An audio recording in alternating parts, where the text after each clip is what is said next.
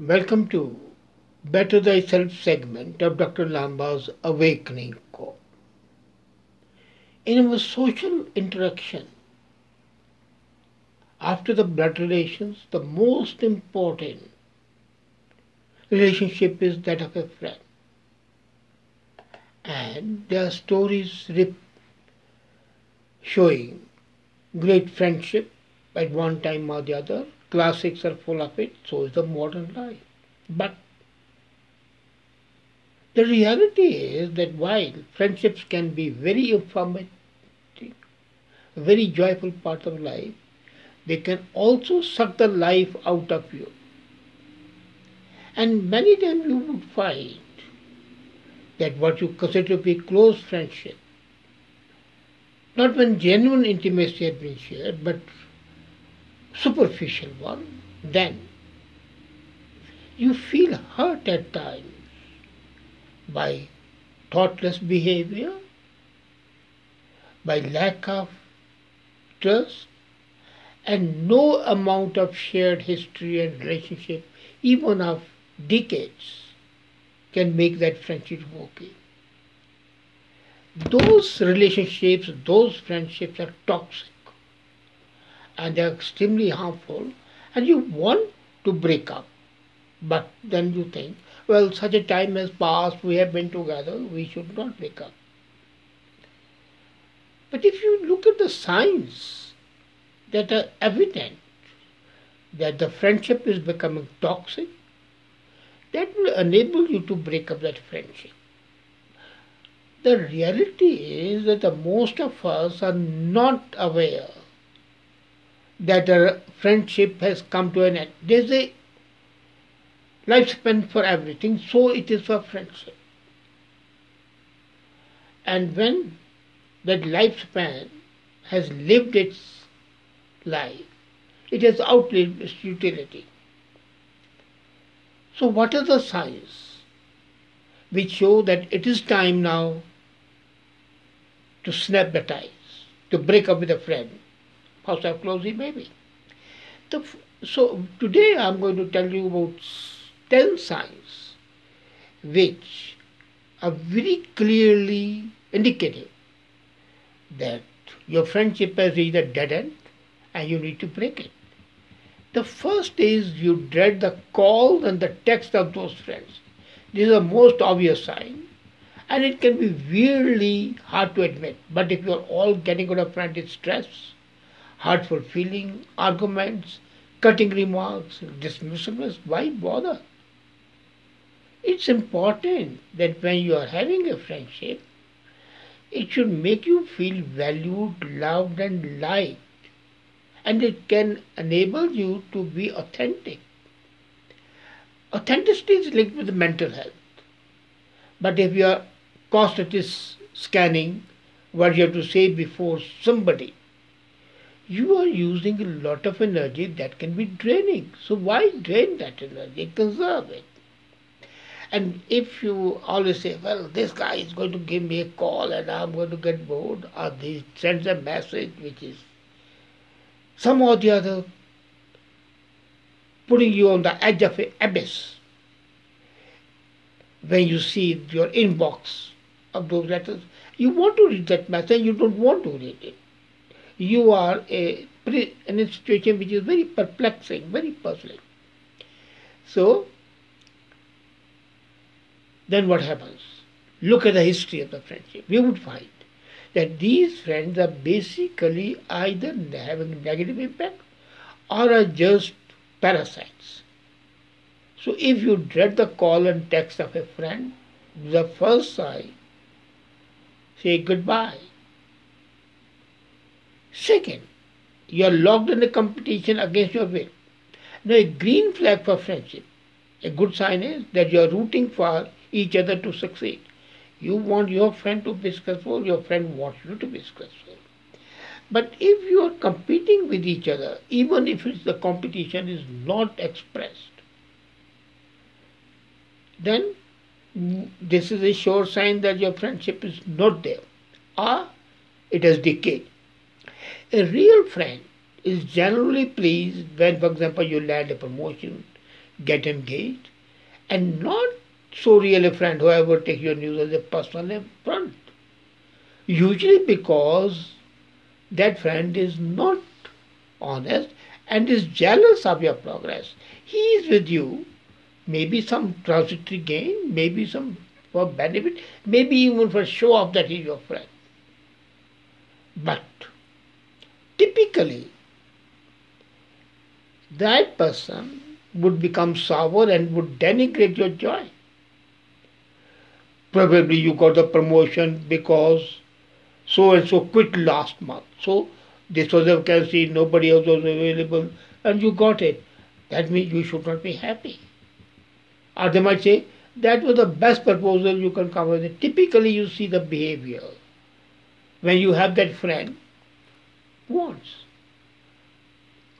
He is jealous that you are progressing. He is jealous that you are happy. And competition can be a way of expressing something too vulnerable to say, like, I'm inferior. He won't admit I'm inferior, but he'll make you feel inferior. So it's better idea to touch on that. And the thing required is act out. Cut the Gordian knot. Take that decisive action and say goodbye. The third sign is that you become a dumping ground, a human dumping ground. Venting is something we all do for good reason, and we let out our frustration, we let out even our family's irritation, a job dissatisfaction, so that you receive a catharsis, a sublimation of your emotions. But there's a point at which venting, letting go of your grievances can make you feel worse. And if you're someone absorbing someone else's constant rage, it's like you are collecting the vomit of the other person. So this is a situation when it's not friendship, it's dependence. In the human terms, think of friendship as a meal. The appetizer is a fine experience. The entry is a mutual vulnerability. And the dessert is relying on each other for support. Friendship needs all these things. And if you just have one, or one person is getting all the things and the other isn't, then it's not a friendship. So, this is the third sign that you are being made a dumping ground for grievances, for the failures and everything. The fourth, you never know what will set them off. To be friend, you have to be predictable. And in fact, I feel that a friendship is a series of predictions. If I'm vulnerable, you'll be safe and affirmative. If I'm suffering, you will be supporting me. If I do something nice for you, you will appreciate it. But if this predictability is lost, then you lose a sense of security. If a friend tends to be touchy and otherwise sharp with you when you really expect it, that can be devastating. You cannot have ambivalent friendship. In which sense? The predictability has been lost. And you don't know, if you have a problem, you go to a friend, you don't know whether he'll brush you off or be empathetic and tell you proper advice. The result, you will experience higher blood pressure after meeting him. Because what you counted on a friend is not a friend. In other words, you prefer predictability jerk to someone who might be nice or mean at a given appointment. So unless you want to be in a state of constant anxiety and hypertension, this kind of friendship is not worth being called a friendship. Then, if a friend continuously judges you, you did not do this thing right, you did not do this thing this way, or ridicules you, how could you be so rude? How could you be so mean? Or giving you advice when it is not required. unsolicited opinion, then that's not a friend. Then that person is a drag on your personality. You know, there's a concept in psychology called the identity affirmation, which means you have a sense of who you are independently of others. And if you are high in a identity affirmation, then you are more likely to maintain friendship because you are not imposing your values. But a person who imposes the values, assuming that everyone should have the same values, then that person is more an autocrat and a dictator and not worth being a friend. When you get unsolicited advice or judge somebody, you are actually doing an imposter friend and you are imposing your values. Friendship is not imposing, nor is it accepting being imposed on. So, if your friend cannot get into his head or her head around the idea that other opinions can be as good or better beyond your own, you cannot confidently share your opinion with that friend. And if you cannot share your opinion with a friend, then what to do with such a friend? Isn't it better to dump that friend? The sixth sign is that whenever you meet that friend is talking about the past. And remember, it's the lowest form of conversation. The only form of conversation we are having is inside jokes, and had to be those memories and soul things you have in common. For some time it's okay, but it's hard to sustain a real close friendship on those past memories. You've got to move on. And if somebody is constantly reminding you what you did as a teenager, how the college principal admonished you, how the school teacher caned you, howsoever the shared history may be, it is of no value if it's locking the side of identity. So it's important to have friends who can offer you real intimacy. And the more you recognize that the friends often adjust expectation to the changed time, to the changed circumstances, you would be less frustrated. So if a guy is living in the past, he has not moved on, then we can be sure the expiry date has passed.